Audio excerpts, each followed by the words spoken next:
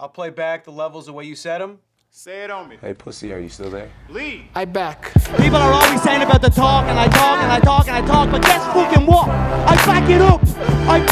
That means it's time to roll, baby. You've got nothing going on between your ears, buddy. Hey, John, do you think I'm just gonna sit there and let you kill me, John? I mean, really? I think I could beat every girl in my division with one hand. That guy's such a dick. I mean, you show your true colors after a fight, and that fucking guy comes up to me. You know who you are, huh? I don't have much left to say other than you have seen nothing yet. Hope to God you come ready. Hi, Michael Morgan, and welcome to this week's episode of the Wocast. Joining me, as always, my co-defendant, it's G. What's going on? Hey, what's good? Well, I'm still sweltering under this heat, this oppressive heat. I shouldn't really complain because us Brits aren't really known for our good weather, but man, it's kind of like nearly the dead of night here, but I'm still baking from the day. It's just oppressive. But you know what wasn't oppressive? This weekend's worth of fights. I mean, talk about being spoiled. Friday, Bellator 243. Now tell me, be honest, you know when they originally booked Michael Chandler versus Benson Henderson 2, did you foresee that Michael Chandler would actually end that fight emphatically and end that fight basically in a way in which kind of like secures what he was kind of aiming for, and that is possibility of a talk now of some UFC action. One of the things he was quite keen on doing in the run up to this fight was making sure that people, remembered that he is of a particular caliber and remembered that there are challenges outside of Bellator who have treated him really well. What did you think? Well, first and foremost, I was not expecting a first round TKO from Chandler. And secondly, I was expecting like a barn burner like their first fight. So, they're both very durable men. So I was not expecting a KO from either man. So it was pretty cool. And secondly, I'd love to see Chandler in the UFC. Do I think we see it? I'm not sure, because I think fans are forgetting that he's way past his prime. Wow, that's cold. That's cold. No, it's not cold. It's true. This guy is not a prospect at all. And I'm not like taking away from his performance or his previous performances. He is, in fact, a very dangerous lightweight, and he always has been. Don't forget his wars with Eddie Alvarez. But I'm just saying right now where he is in his career, you're not teaching, him any new tricks. Yeah. He's past his prime. He's still really good, but I just don't know if UFC is going to give him UFC money for that type of fighter for right now. But I would love to see it. There are plenty of intriguing matchups for him in the UFC. I just don't think he's contending for a title. And once you start hitting top 7 or top 5, they're pretty much gonna smoke him, I think. My personal opinion. What do you think, Mike? See, pre-COVID, I would have thought that he would definitely be in the running for some violent money, because look at the man's caliber. You have to remember he's only 21-5, and the fact is, he has produced some real top-notch fights. Okay, they've been decisions, yes, but they've been interesting, they've been intriguing, they have actually caught my attention and kept my attention. I think as well, in terms of challenges, let's be realistic. What challenges within Bellator exist for him if he was to stay? Not many, right? None. He needs to move on. There you go. And I think as well, I don't think that they'll pay him top dollar, but I think that they will be interested in him, because whilst Benson Henderson is one of their quote-unquote cast-offs, I mean, to KO a man is no mean feat. Now, I don't know if you want to call it a KO, because he wasn't out, but I want to say it's a TKO, but it's down as a KO. But, he's showing... I thought it was a TKO. Yeah, it's down as a KO if you go by the results issued by Bellator. But one of the things which this actually does, it shows that he has a finishing style, which up until now was in question. Now, for me, the big question is, okay, who does he fight when he gets over there? I do like the possibility of him against someone like, Dan Hooker. I personally feel he is top 5, but I would like to see him given the opportunity. But saying that, a lot of people haven't really entertained the idea of him going across to ONE. Imagine a third bite at the cherry in terms of matchups, him against Eddie Alvarez. Now, I would love that. You see, that I don't think people are talking about enough. ONE have the financial means by which to recompense him and to give him the violent money that he seeks. But, you know, in ONE, you do get a chance to be the big dog. You do get a chance to be, you know, showered with the publicity, which I feel that, you know, he does actually deserve. But I suppose that the key and most important thing here is I think people are sleeping on the fact that, you know, a third round at Alvarez versus Chandler, I would definitely pay to see that. Yeah, I think his future is either at ONE or the UFC. Even if he doesn't crack like the top 5 or its title contention in the UFC, there are plenty of intriguing matchups from Michael Chandler, from the top 5 to even the top 15. You know, I can watch him fight Paul Felder, Al Iaquinta, Kevin Lee, even maybe even a Drew Dober. Can you imagine him and Drew Dober throwing hands? Like, I can see him with quite a few people in the lightweight division. And also, ONE would be favorable for him. I think ONE can also afford to pay him. Not that the UFC can't, obviously, but I think ONE would be the company that can pay him the Chandler money that he wants as well. You know, we also have to take into consideration that we might want to see these UFC lightweight, you know, matchups because, you know, to us, they have the best people in the world fighting. Yeah. But Chandler's got to do what's best for his pockets, too. You never know if you see him at ONE. I have a feeling he's going to want to be matched or he's going to want to make more money. I have a feeling that Chandler himself believes that he is a commodity, which he is, and he needs to be paid accordingly. And I just don't know if the UFC is going to do that for someone that is not exactly going to be fighting for a title. You know, he almost makes like championship money, but he's not headed for the title. And I don't know if the UFC is going to compensate him like that, you know? I've got it, I don't know, there's a particular vibe that I got from watching all of his pre-fight interviews in that I don't really get the sense that he's driven by money because he's taken care of by Bellator. Bellator have been really, really good to him. That was one of the key things that he was keen to get out in the interviews. I think now for him, it's about legacy. It's about making a mark. It's about pitting his skills against the best in the world. And, you know, for my money, the best in the world, you know, are out there UFC. In the UFC. Yeah. Or, you know, I'm struggling to find another organization that will give him the challenges that he needs, the deep challenges that he needs. Because imagine him against El Kukui. That would be a hell of a fight. God. Right. I mean, I could just name so many because it's like he's just so well-rounded. And then he also has brand name value. A lot of people know who this guy is. He's kind of all-American. He's on IG posting pictures of his family, his adoptive child. His workout videos are killer. I follow him alone on IG just to get workout motivation. Wow. I mean, his workouts are unreal to me. And then he's also in shape all the time. Like, even when he's not in fight camp, it looks like he's in fight camp. Like, I love the guy. But I just wonder if he's gonna make that UFC money. And it's kind of like what you said. Does he take a pay cut and is like, you know what, I want to follow my legacy and be the fighter that just ends my career in the UFC? And does he take a pay cut, or does he think about money and legacy and go over to ONE and contend with Eddie again or whatnot? I'm really curious to see where he winds up. But I have to say that I haven't seen Dana make any statement yet on him. Have I missed anything, Mike? No, not at all. I've not heard anything. I've not seen anything. But I reckon in the coming days, that's going to be kind of like teased out in some conversation along the line. Because, as I say, leading up to 243, that was all everybody was talking about. Yeah, I hope that he comes over to the UFC regardless of where he is, whether, you know, he's not a prospect past his prime, whether folks think I'm being harsh or not. I'm all for him coming to the UFC no matter what state he's in. I think he's a superb fighter. I'm just being lethally honest about where he is because, Mike, I feel like fans saw his performance on Friday, and then suddenly now they're in love with him. Yeah. But meanwhile, me and you, it's like we know about the Eddie Alvarez fights. We know about his wars with Will Brooks and whatnot, and these are wars. We know he's a little war-torn here.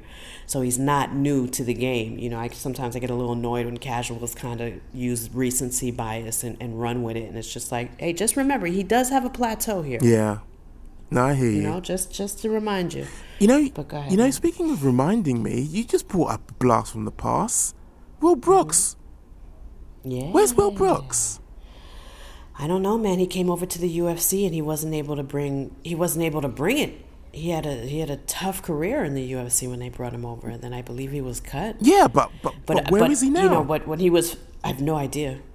But when he was fighting Chandler, man, those wars were also just as good as the Eddie Alvarez's wars, man. So, you know, good. God bless Chandler. He's been around for a minute, and he's been entertaining us for quite a while. I was happy to see him end his free agency on such a positive note. Yeah. What a statement to make. Yeah. I mean, he deserves it. Yeah, true. Speaking of having aspirations for the UFC, one which I know has actually been cut short was Curtis Millender. I know he had aspirations of actually being signed up after his fight with Sabah Homasi, but unfortunately didn't actually go the way that he planned it. Unfortunately, he was on the wrong end of a unanimous decision. Now, for me, Curtis is, I think, a phenomenal fighter. I was surprised that it looked as though he was kind of like struggling with Sabah Homasi, but for me, that the talking point on the prelims though was Valerie Loureda and Tara Graf, and I love the fact that, you know, she was being herself, given that there was so much emphasis on this whole you are a fighter but you're acting as though you're an Instagram model. She just, you know, took it to people in that not only did she make an emphatic statement in, you know, laying waste to Tara Graf in that TKO. I think it looked quite spectacular given that she had such a long layoff. But also, you know, the dancing afterwards, I have to say I was really entertained by that, and I'm glad that she brought that to the table. I didn't take an issue with the dancing. I paid more attention to that right hand, that accuracy, that the fact that that right hand landed right on the nose, and it was beautiful. She planted her feet, and she timed that sucker beautifully, and it landed on square in that woman's face, and it dropped her, and that I was in. That's it. Like a sniper. Yeah, and I was sold, and I was like, good God. And I also love the scream right before, like, as she lands it. Like, I love that she's, like, vocal. And then after after she ran around, she was like, yo, I'm that bitch. You can't fuck with me. And I'm like, yes, girl, let it out. But I will say this, when she did her post-fight interview, I almost felt like she was on some type of, like, movement. I was just like, when did feminist women that fight in MMA, when were they oppressed? Because I felt like she really wanted to make a statement that she's really pretty and has pink nails and also fights. And it was like, girl, we just watched you drop someone with a lethal right hand. Who's worried about your nail polish? And then I'm neglecting the fact that she had some words of Macy online. And then I think also this opponent also had something to say about There was a little bit of beef in the run-up. Yeah, there was a little bit of beef in the run-up to this. And I missed that. Yeah. Now, for me, you know, chat shit, get banged. And this was the epitome of that statement because, man, did she let her have it. I mean, I'm not here for that aspect of MMA, and I'm not going to complain about her dancing or whatever. I thought it was cringy, like I was watching it and just was like, what is she, girl, what are you doing? Because it was just like a cringy little dance, but she's so cute, and she's, you know, she is attractive and whatnot. It didn't really bother me because I'm here to watch her fight, so I don't really care how she conducts herself afterwards. She got the KO. Yeah. And I just wish folks would leave her alone. If she's going to be the fighter that expresses herself in that way, or she's incredibly feminist, you know, femme or whatever, leave her alone, because I'm getting tired of her having to defend herself about it. Just let her do what she does and let her develop as a fighter. I think we're paying too much focus on the movement and the nail polish. Let the girl bang, and if she wants to do a cartwheel or be a bitch afterwards, who cares? But you see, like, I'm ready to move on. But you see, it kind of goes back to a conversation we had, I think it was a few podcasts back, and that, you know, there is this kind of like ongoing cesspool that exists within MMA Twitter, that people are so hateful. They just want to see people, get stomped and get stomped down, regardless of how positive they're being. They don't want to see positivity thrive. It's almost as though, MMA Twitter in particular thrives on negativity and negative comments. Absolutely. Yeah, I think they really do, because I think that's also what's feeding this drama with her being feminine and an IG model. Yeah. It's also the fans that are also beefing about it. And the only thing that I would say about this is that I think it's okay for another fighter like Macy, or even her coworker, to be like, hey, I have something to say about how you're presenting yourself. I feel like those two can have at it, which they did on Twitter. Then Macy was nice enough to come on the show and talk about it. But that's where it ends, between two fighters. It's not our place for us, the people at home, to be like, oh, she should do this and that. We can phase all that out. I just think we should focus more on the fact that she's an up-and-comer that just dropped someone beautifully. And how she celebrates and what she does with herself outside of the, that right hand and what she does in the cage is irrelevant. Let's get back to focusing on Valerie as a fighter and celebrating her, and also being more positive towards her. There's nothing wrong if she wants to present herself in that way. And if two fighters want to discuss it because they have a difference of opinions, let them. It's not MMA Twitter's place to be like, oh, this and that, this and that. Let me jump in her mentions and call her this and that. No, you're feeding into it. Let them develop as fighters to see where we go from there. Well, as I mentioned, the other big ticket event over the weekend was UFC Fight Night Lewis versus Oleinik. Now, two massive heavyweights, both on a 2-fight win streak. Definitely a sight to behold. But before we get to the main event or even the main card, I wouldn't mind just having a quick scamper through the prelims. And I'm not going to lie, I'm going to put my hands up. I didn't see all of them, but what I did see, and I'm glad I did actually catch this, was Kevin Holland versus Joaquin Buckley. For me, the precise workman-like, sniper-like strikes that, Holland was actually dishing out was absolutely beautiful. I mean, that, what was it, a right cross? It was a right cross from hell. Literally, pounded the gum shield out of the guy, and it was absolutely incredible just to see the I think, IQ of the ref, who kind of instantly kind of recognized, Buckley doesn't have to take any more damage. There's just no need. Yeah, he did a good job. He did an amazing job. But I just love the way in which, Holland moved, and his precise strikes were, man, I reckon a thing of beauty. I have to admit that, Kevin Holland, it wasn't just a masterful performance. It was his swag. The dude was fighting with swag. He had attitude. Yeah. His hands were low at times. He was taunting Mr. Buckley. He was talking shit to him in the octagon. He was trying to get it in his head, which he was. And then not only was he doing that and putting on a great show for the fans, he was also in control of the fight. So whenever Kevin got struck, it was in the pocket, and it was almost like when he decided to be in the pocket with Joaquin. You understand? It was like, when I jump in there, you can hit me. But I'm going to be in complete control. And I have to say, the narrative of the prelims and the main card was the writing is on the wall. Kevin Holland, I swear to you, Mike, I knew that right hand was coming and was going to finish him because he kept landing it. And I was like, he's not going to be able to take any more of those because he doesn't see it coming and he's walking right into them. And that's what we saw happening. Yeah, he was kind of, that cross was, if you go back and watch the fight, he was hitting him with it quite a few times, which means he was setting him up with it beautifully. And he walked him right into that final blow. And that mouthpiece popped out and he looked like he got shot, my man. And I was just happy that the ref felt the same way I did. He don't need no more. Cut the fight. It's over. And it was just a masterful performance, and I can't wait to see more from Kevin. It wasn't just the performance. I'm telling you, there's something about a guy that talks shit and it just has swag and comes in there forward, but with his hands down, and it's like, yo, what's up? Almost like kept Nate Diaz or Nick Diaz a little bit. He had an attitude last night, and I loved it. Loved it. Nice. Now, like I said, I didn't catch the prelims. So what else floated your boat on the prelims? I have to admit that I loved every prelim fight from start to finish. So I'm not going to bore you with all of them, but I'm telling you, go back and watch all of them. You won't be mad.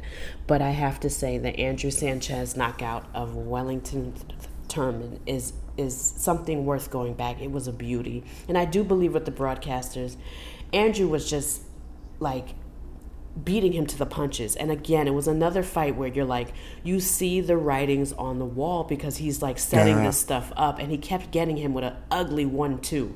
And finally, there was a 1-2 Wellington could no longer handle, and it was flushed down the pipe, and it dropped him. And then, unfortunately, there were some unnecessary shots, but the ref was too far away. But it was a beautiful KO, and I know Andrew's feeling good. In his post-fight speech, he was like, finally, I'm getting that footing. You know, like all his work is coming together. So now he's like, it's worth it, Mike, to go back and watch. It's a beautiful knockout. Nasrat Haqparast, beautiful 3-round decision against Alexander Muniz. He was so tough. And also, Youssef Zalal versus Peter Barrett. Shout out to this Moroccan, I believe he's a Moroccan fighter. I'm not too familiar with him, but I am now. I'm going to be watching all his fights. First round, spinning back kick to Peter's chin. Flush. Gorgeous. Wow. Yeah, flush, too. Go back. It reminds me of Uriah Hall on Tough when he did that spinning back kick to that kid. Same thing, except this kid didn't get the knockout, but it was beautiful. Go back and watch Youssef Zalal versus Peter Barrett. And Peter Barrett was pretty fucking tough. Too tough for his own good, but he took a beating. It was a 3-rounder. But the prelims from top to bottom, Mike, are pretty good. You won't be mad if you spend the afternoon watching them. How about the submission by Gavin Tucker over Justin James? Yes. What did he catch him with?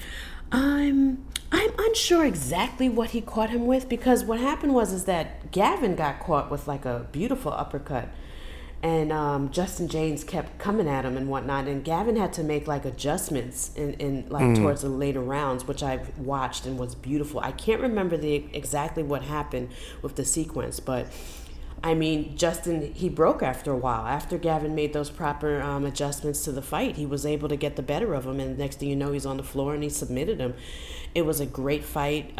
Like I said, I love fighters that have to adjust to their fighters mid-fighting. I love that. That's fight IQ. And you're all by yourself in there, and then when when your opponent comes out and comes straight at you and things change and you have to deviate from the game plan and come up with something else. That's what we saw with Gavin, and I loved it. And Justin James put up a great fight. But like I said, Mike, I can talk about all these fights from the opening prelim to Tim Means and Staropoli. Really good performances. Everybody fought hard, even the losers. Like I'm telling you, that Barrett kid, he might have lost, but I got my eye on him because he's really tough. Peter Barrett from the Contender Series, tough kid. Okay. Tough kid, yeah.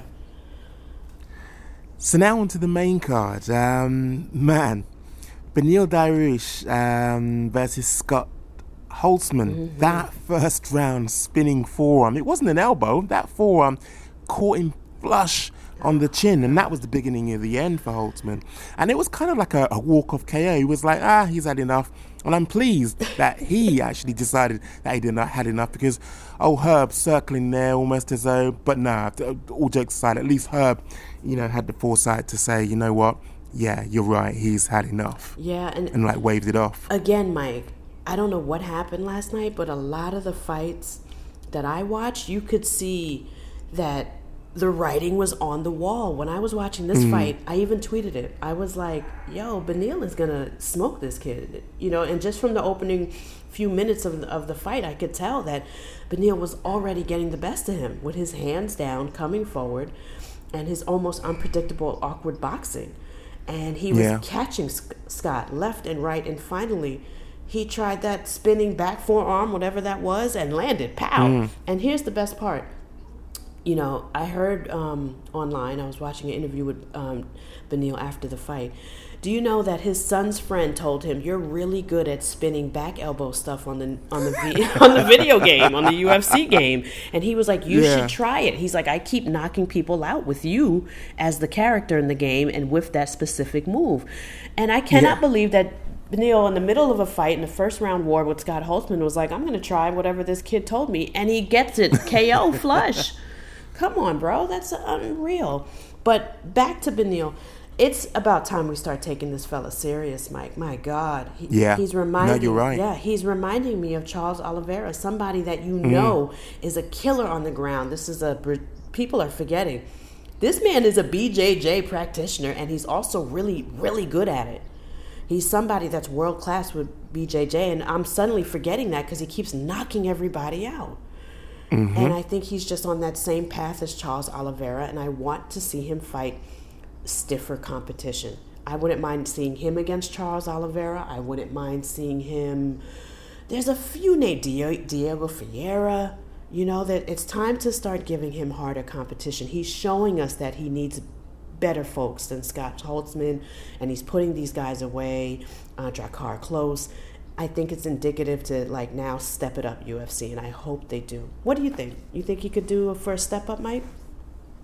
Oh, definitely. I think you're right in that people do need to be reminded. People do need to keep in mind that this guy he's got potential. He's a killer, and I feel, yesterday or last night's performance kind of put an exclamation mark and underline that fact. So yeah, I'm looking forward to seeing Beneil Dariush continue to do big things. But absolutely. I don't know. Maybe I'm kind of being mean here, but it was kind of like time to go and make some sandwiches when Knisakaya and Stoliarenko came on. For me, I'm sorry, it didn't do anything for me. It didn't do unless it was the morning sleepy dust actually doing its worst on me. But I wasn't really that enthralled by this fight. Oh, no, not at all. I found myself at this point, I was like, it's snack time. So I was in the fridge. And then I would run back to the screen and be like, what happened? And then when I saw Yana still had her against the cage, I was like, okay, back to, let me get the sour cream. I started getting cute with it. I will say this. I'm not going to tear apart their performance because what Yana did was she had to do to win. And if you check the stats, it's incredible what she did even though the fight was boring. Do you understand? She had... Yeah. She murdered the girl, but it was just done so ugly. For instance, total strikes. Yana had 209 total strikes for the whole fight. Homegirl had 30. Child, that's a shutout. You know what I mean? 43 significant strikes for Yana. Her opponent, poor girl, 6. Child.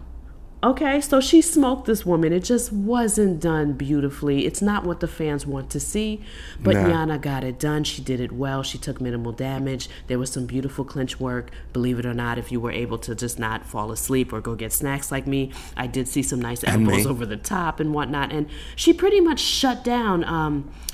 You see, I keep avoiding her opponent's name. I keep saying the opponent.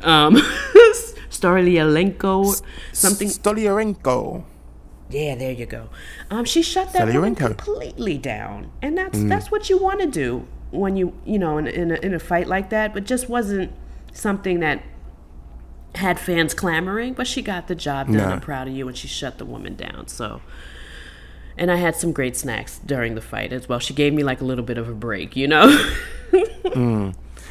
snacks I was actually getting ready was for the next fight, and that was Darren Stewart, Britain's own Darren Stewart, East London based Darren Stewart from my neck of the woods versus Maki Pitolo. Now that first round sub, you were talking earlier about the writing being on the wall. That isn't something that I expected to see, and I've been following Darren from Adam Was a Boy.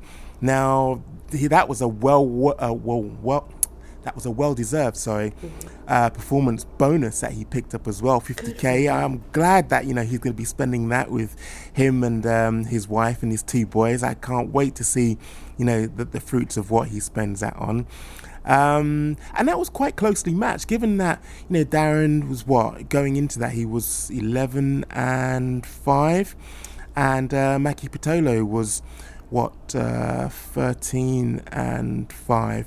But what also kind of nearly brought a tear to my eye, not just the first round sub and flashbacks of him saying I deserve to be here, it was just the constant Brit voice, the lone Brit voice in his corner, I could hear him saying things like, "You got this, bro. You got this. Fuck him up. Fuck him up." And it was like, I love to hear the Brit voice in there. But now, what nearly brought a tear to my eye was that he was repping his boy Jay the Nightmare Shepherd.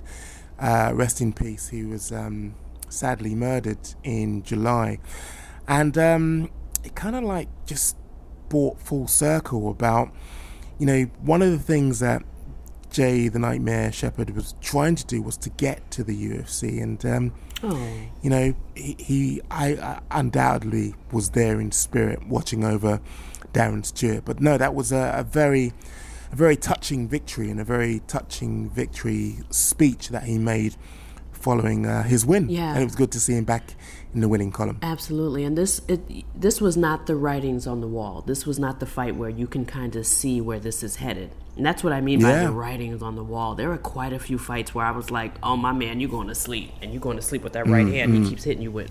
And a lot of the fights were like that. You could almost see their path to victory right away. Even Derek Lewis, when we talk about it, we'll discuss that path to victory. But a lot of the fights were like you could pinpoint the game plan. You can see the right hand in Kevin Holland. You could see the boxing was far more superior with Benel Dariush and Scott Holzman. Now Darren Stewart and Maki Pitolo, I did not expect a high up, an elbow up submission against the cage, guillotine, the way that I saw Darren Stewart pull that off. And I'm going to be honest with you, I don't see Darren Stewart as a grappler. I see someone that knows enough to try to keep the fight standing, and he knows enough because he's in MMA, but I don't see him in that light. Yeah. So when I saw his back against the cage and saw him adjusting his hands, and then I saw him put that elbow up so that he could put that pressure on Mackey's neck and seal the submission, I was like, that is impressive, and I did not see that coming, and that's high level. A lot of times when you watch these fighters, especially like, fighters that are still coming up, maybe rudimentary, like you had mentioned before, you don't see them making those adjustments because they're still learning. And Darren knew with his back against the cage to adjust his hands and to shove that elbow further into that man's neck by pulling his elbow up was a sight to see. Didn't see it coming, and kudos to Darren for that clean win. And I love to see fighters come out and get it done quickly in the first round, especially during these COVID times, because it means you don't have any injuries, possibly. You never really know. But I like a quick finish. I liked a lot of these first round finishes because it's like you're ready and prepped for the next fight. Maybe Darren can, because of his beautiful performance, will be booked right away. He doesn't appear to be injured. I like these quick finishes, especially during a time, during this climate, when you might need to be available right away. So good on Darren for that bonus, and I hope to see him again soon. Oh, 100%. I think the plan was to try and stay ready because, as you say, sustain no damage. It was a first round finish, and he is in Vegas. Yeah, and then his post-fight interview was so funny. He was when he was wrapping up the interview, him and Paul were like flirting, and not in that way, but they were like, joking around, and he was like, "Still pretty, look at me, still good to go," and I was like, "That's right, you're still pretty, but it's indicative to you're still fresh, and you can take another fight in case Uncle Dana wants to throw something at you last minute." Yeah, and Darren is all down for that. Oh, 100%. Speaking though of being all down for that, it was downhill in the next fight as far as I was concerned. Oh, boy. Chris Weidman versus Omari Akhmedov. For me, this was an uninspiring decision for Weidman's return to middleweight. Okay, he got it done. He did what he had to do, and that was get back in the win column. But I was unimpressed by this, and it made me feel if this is the new Chris Weidman, I don't think he's going to be hanging with the majority of the middleweights who he's going to be facing from here on in. I just can't see it. Mike, don't lie. After a performance like that, were you not waiting for this man to take off his gloves and put them down in the middle of the cage and tell us that it's been great and he's going to coach the rest of his Saralanco teammates? I was just like, please take off your gloves and put them in the middle of the fucking cage. And instead, my man said, "Top 5, I'm coming after you." Boy, oh my God. I am so happy he got the win. I'm going to start with that because I don't want listeners to think I'm just some type of hater, but I am. Mike, I keep the shit real. What we saw last night, I think it's okay to celebrate the fact that he needed a win, but let's keep it real. That win was dismal and depressing. He's in full control the first round. He's beating the guy purely off his wrestling, not even with any striking, nothing significant in the strike. So it's like, okay, he's going to go to his base, his foundation, which is wrestling, which goes to show me too that he's still diminishing because he don't have no hands no more. This isn't the guy that doesn't fall for the rope-a-dope and knocks out Anderson Silva. Yeah. He doesn't have it. So what does he do? He resorts to his foundation. Y'all, that's not a good sign. It's not a good sign that he just went right to his base. Yep. And then he wrestled the dude for the first round, which he did well. We have to give him props for that. Here's my issue. When he came back for the second round, the man was done. Did he done? He had Did no he done, cardio. Done, right? Like, Yes. When he got up for that second round, I said, oh, Lord, it's over. The fight's over. And if this big Russian catches him with something, he going to bed because we know about that chin. I didn't like the performance. It did not give me hope. It made me very sad. And I'd like to say that I don't think we ever see the Chris Weidman that we saw on that hell of a tear when he became the champ. Unfortunately not. And I think he's struggling with quite a decline here. I love his confidence. My man said, I'm ready, top 5, I'm coming for y'all. And the top 5, I don't even think they blinked. I don't think Israel Adesanya or anybody was like, yeah, let's bring him up here. No. I think the top 5 felt the same way we felt. Keep your ass down there. Yeah.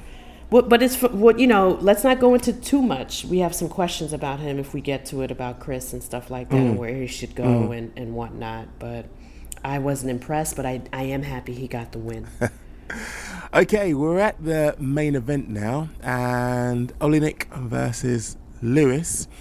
I love the fact that, that Lewis rode out that first round fighting off Oleinik's attempt at a choke. I mean, he was saying post-fight that he was gurgling, he was about to go out, and he just suddenly said to himself, no, I'm not going out like that, and like riding it out until, the start of the second, when he finally KO'd Oleinik after only 21 seconds. That flying knee, how does he keep, or how is he able, man of his size, man of his stature, coming off the operations that he has, to be so nimble, flying knees.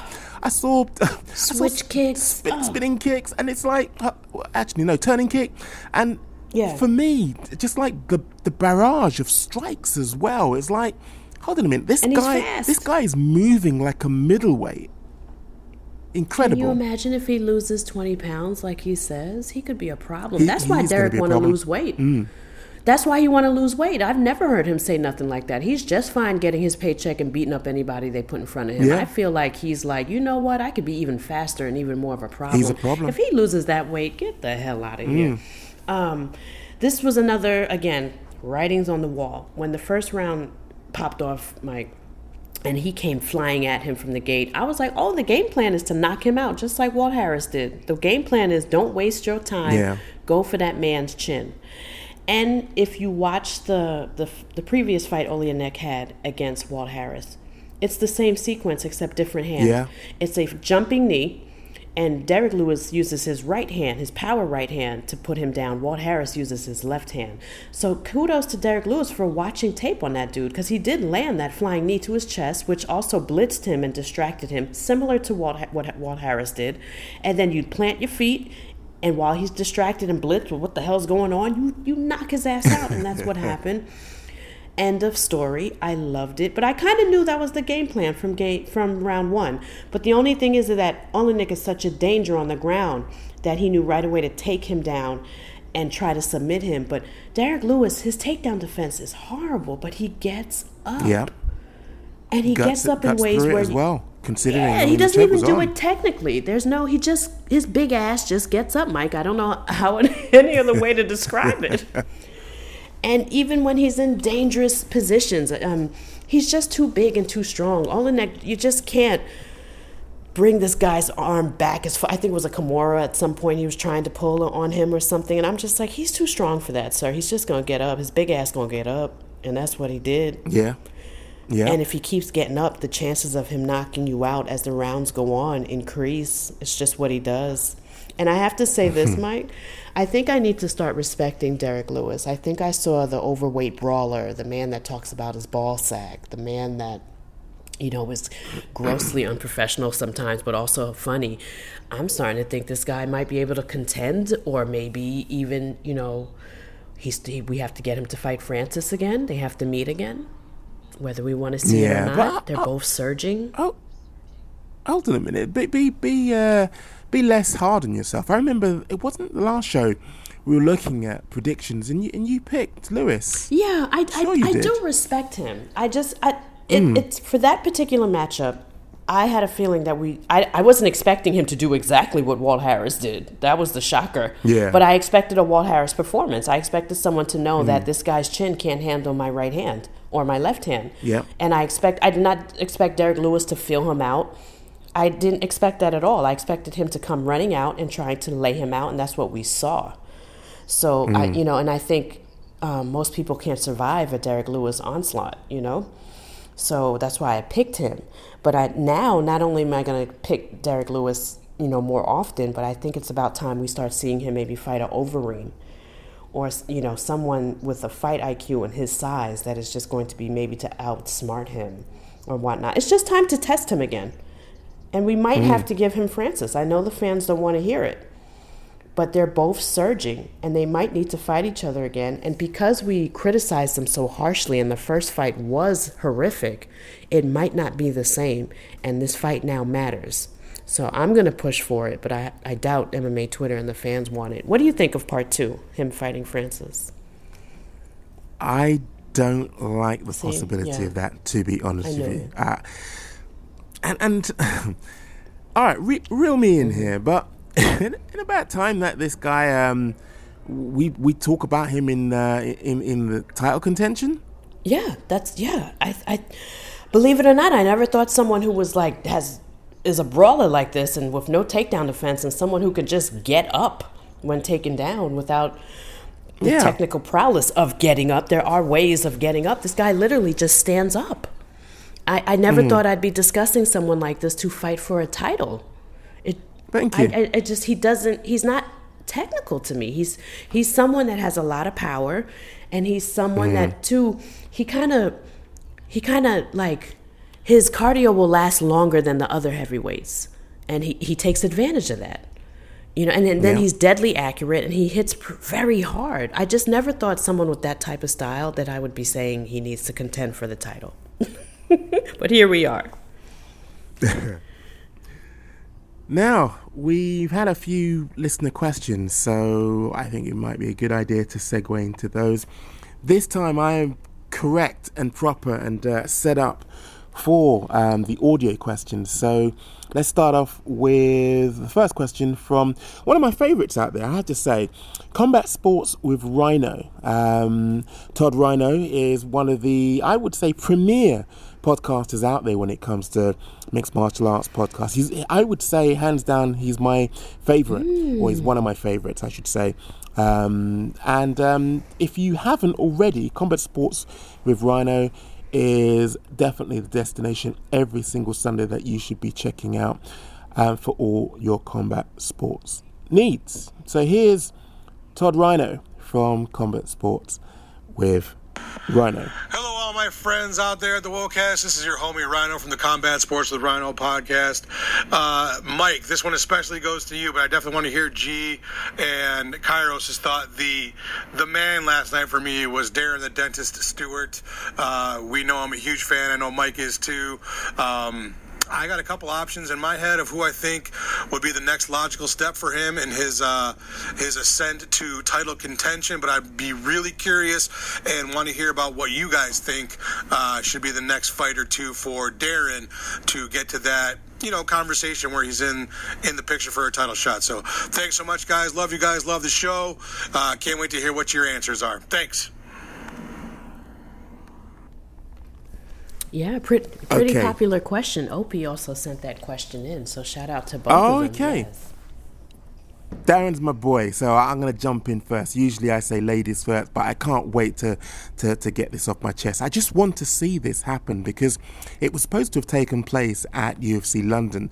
Marvin Vettori has had a surge in terms of interest around him and his career, and they were supposed to face each other. Darren Stewart versus Marvin Vettori was actually put off because of COVID-19. So next up, I'd like to see Darren face someone in the top 15 And Marvin Vettori, I think, is the only person that he should be fighting next. How about you? I actually agree with you on that. I just don't want to see it. It's weird. I think, Really? Yeah, I think Marvin, oh, Darren, I love you, but I think Marvin's wrestling is going to be a huge problem for him. Huge. I think Marvin, and I'm a huge fan of Darren Stewart, but I do think wrestling is not his forte, honestly. And I think that is Martin's forte, and he is on quite a tear right now. I don't know if I want to see him fight Marvin, but I think their paths need to cross, you know? Yeah, but he just subbed someone off his back. Come on. Yeah, that's not happening. You got to respect it. You got to respect his jits. I do respect his jits. I just worry that Marvin is. Sorry, you can hear in my biased voice. I have to rein it in. I'm being incredibly biased. Sorry, I interrupted you. No, that's okay. I interrupt all the time. Please interrupt me. And I talk too damn much. But yeah, for me personally, I wouldn't mind Krzysztof Jotko. I want Darren to fight someone that's going to stand and bang with him. I want to see Darren at his best. I hate to say it because I'm a little biased, but I don't want to see Darren battle another wrestler. Okay? And even Edmund Shabazian, who is not even like known for his wrestling, knew to wrestle Darren, and he out-wrestled him. This is the guy that couldn't wrestle Derek Brunson. He lost at that game, but he was able to out-wrestle Darren Stewart. Not a good look. If you can't out-wrestle Edmund Shabazian, you're not out-wrestling Martin Vettori. And he's going to get steamrolled. So I would prefer like a Krzysztof Jotko. I would even go down a little bit. What about Kevin Holland? Can you imagine him fighting Kevin Holland? A stand-up war. That would be incredible, yeah. Give him. Yeah, that is a good shout. Give him somebody that's going to test him on the feet. I don't want Darren rolling around on the ground for a little bit. Let him get comfortable. Yeah.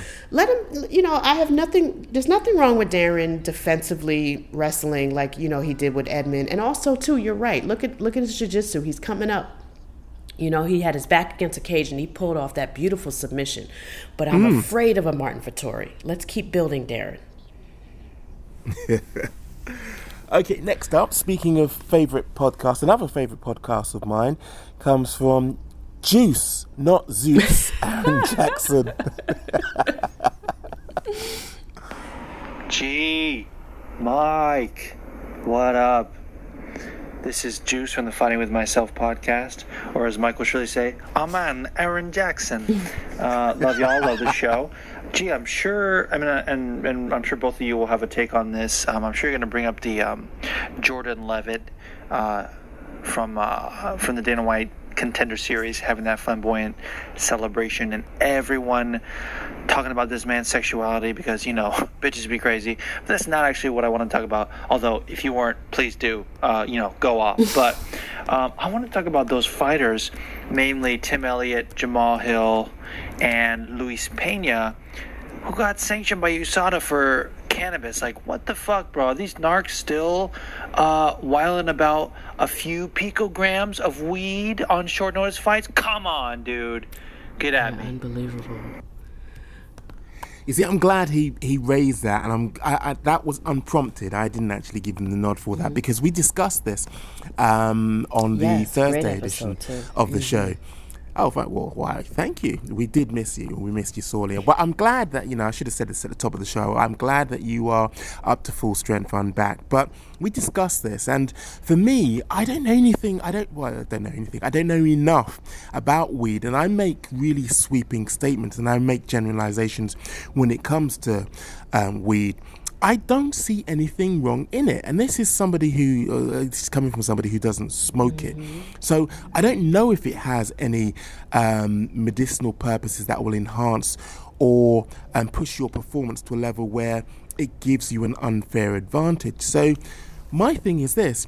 I just I get the gist from Juice that this is 2020. Why are we busting people for marijuana? Considering that, in Nevada, in Vegas, weed is actually legal. But, just park that. It's just the moral stigma is no longer there. Weed isn't one of the taboo subjects that, we can't talk about now.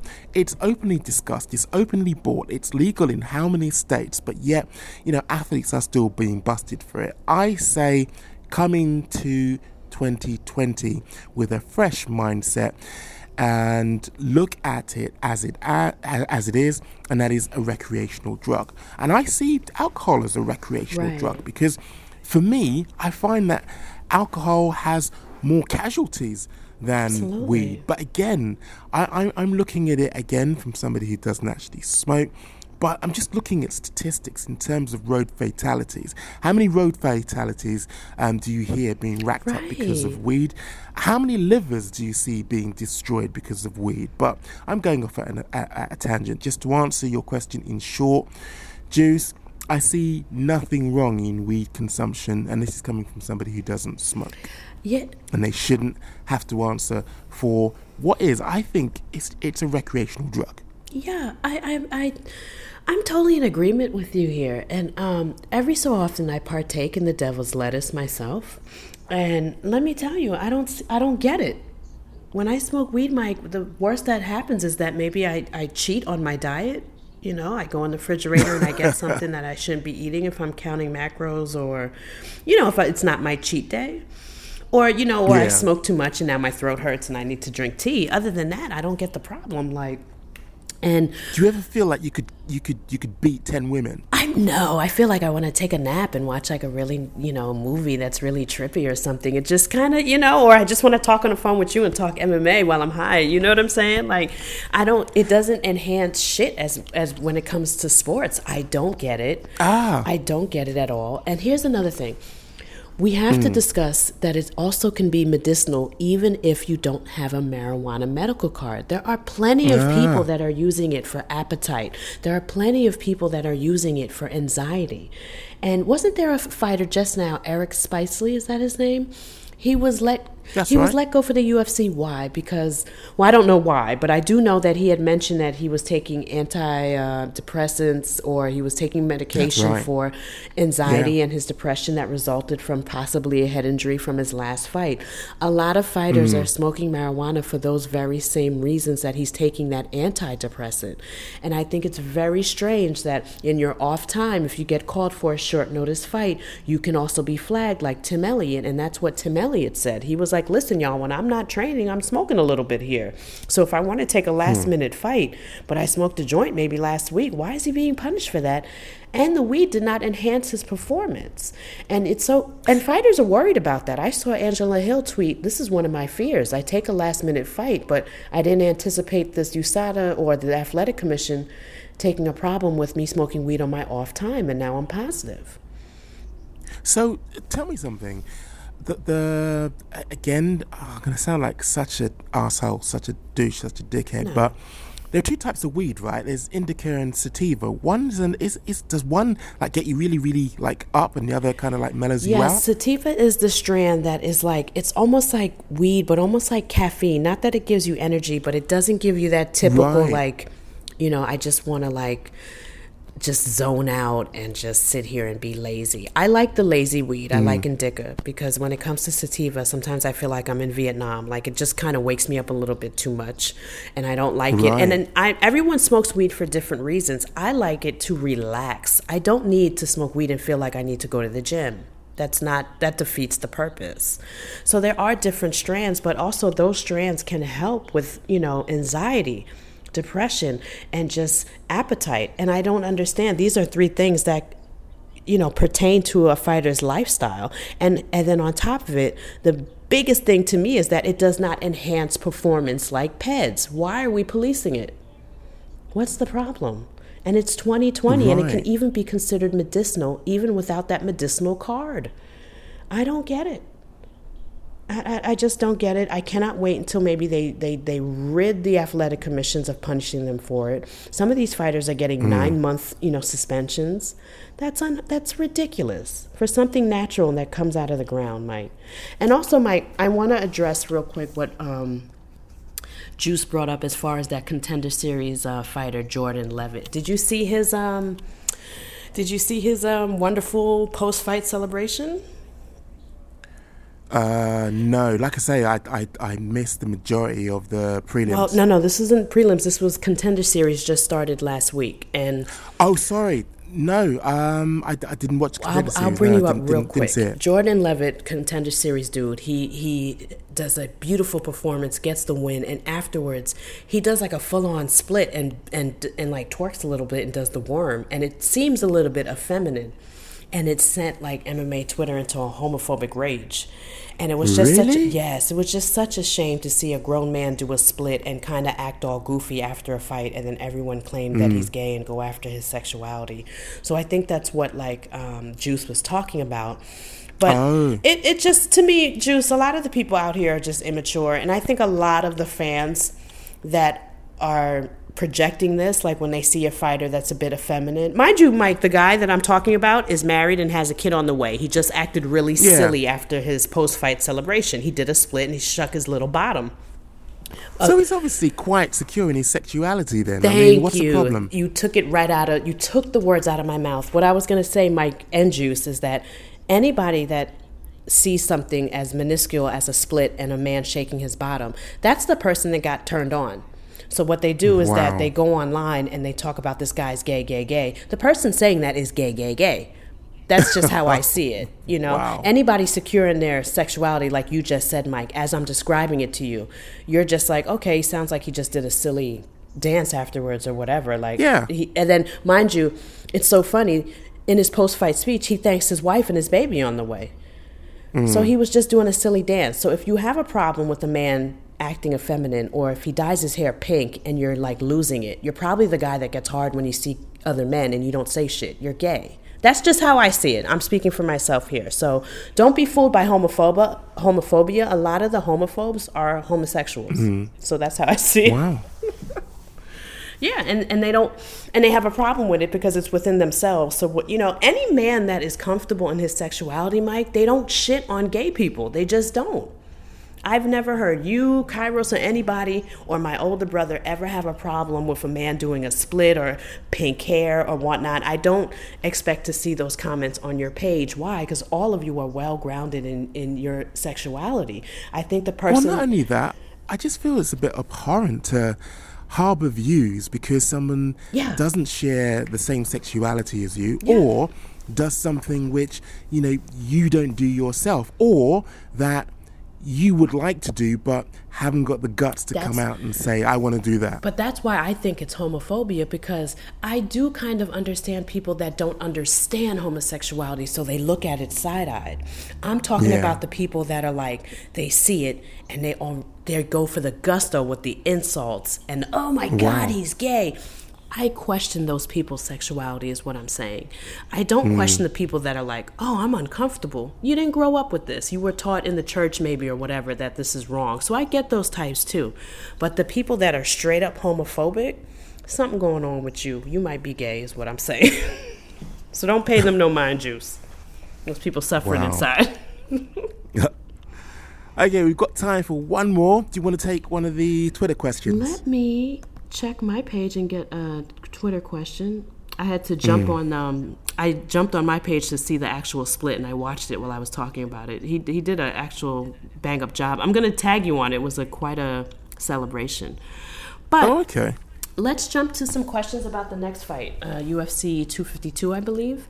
And this is from Natraj. He says, how do you see both Stipe and DC's heavyweight legacy, regardless of who wins and who loses? And Natraj threw in his opinion for us to discuss as well. He said, for me, Stipe is the greatest heavyweight of all time, purely because the UFC in his, because, you know, he's a UFC heavyweight, and also because he's world class, because he's also a firefighter. So he thinks he's the greatest heavyweight of all time. So, Mike, where do you think Stipe and DC go after they fight in the octagon? I like the prospect of them, just both of them, walking off into the sunset. There's no way that DC is going to continue because he's made it a very, very focal point that this is his last fight. He said that he was supposed to have been done March just gone. So we are lucky to be hearing and seeing him talking about fighting, let alone actually, fighting. I do like the fact that we don't get to see him walk off into the sunset and that's it. He's an excellent commentator. I love his insight into fights. So I'm glad that that's going to be something which he's going to be continuing with. But I wouldn't hate Stipe for returning to what he loves. You can see that he's very passionate about being a fireman. So I wouldn't hate him if he was to call it a day and say, okay, this is what I'm going to be doing, because it's obviously his passion. He puts that above fighting if you look at the way or listen to the way that he talks. Yeah, he does. He has listen, when you have a passion to help people and stuff, that kind of overtakes everything. It's why police officers, firefighters, I used to be one. You sacrifice so much for people that you don't even know. And then you also sacrifice so much for people that kind of sometimes they don't like you. You're not always a hero, especially when you're a cop, and you give up so much. And for Stipe to be the heavyweight champion, also a firefighter, and dedicating his time between being a heavyweight, a firefighter, and a father and a loving husband, that's incredible. However, pump your brakes. I'm not ready for this guy to leave. Okay?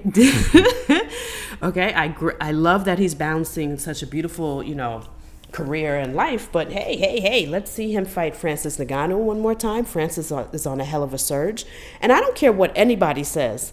I don't know if the Francis Ngannou that just killed Rozenstruik, has he been working on his wrestling and whatnot? Like, he's still knocking people out with his raw power. Is he ready for Stipe Part 2? Nothing he's shown me thus far in his wins, although they are pleasurable and beautiful and dangerous, typical Francis Ngannou style. But is he ready for Stipe again? I'd like to see it.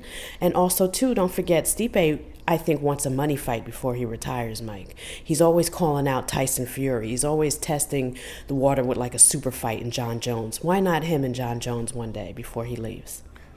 Because John Jones isn't going to happen, and I don't see him being given the green light to go and do anything in the boxing arena. Yeah. Dana White has poo-pooed that. He's shitted all over any ideas that I do mixed agree. martial arts fraternities have actually brought in regards to actually, taking on boxers. But I brought up Tyson Fury to show you that his mindset. He wants a super fight before he leaves. I have a feeling that Stipe wants that money before he leaves. I don't think he's leaving without fighting. He's going to look for a big name, whether it's John Jones, or I doubt he ever gets Tyson Fury. None of us even want to see that. Sometimes when he says it, I'm like, you tripping, brother. But exactly. what I see is that the man wants a money fight before he retires, and I think he's going to push for that before he does.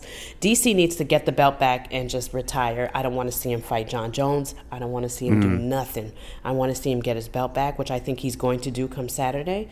And, with you there? Yeah. I rewatched their fight, the second fight this morning, and it just made me realize that I think he's going to do it again Saturday. But we'll break that down, I'm sure, another time. But I really do. Oh, definitely on Thursday. Yeah, definitely. 100%. I've been prepping for that, Mike. I've been watching DC's fights and Stipe's fights, and I'm rest assured I'm going to pick him still when we discuss it on Thursday. Speaking of which, that about wraps up this episode of the Wocast. We will be back with the rest of the crew, Kairos, Chisanga, myself and G, to break down all things MMA and the main talking points that we each bring to the table. Until such time, make some trouble. Watch this. Let me hear you say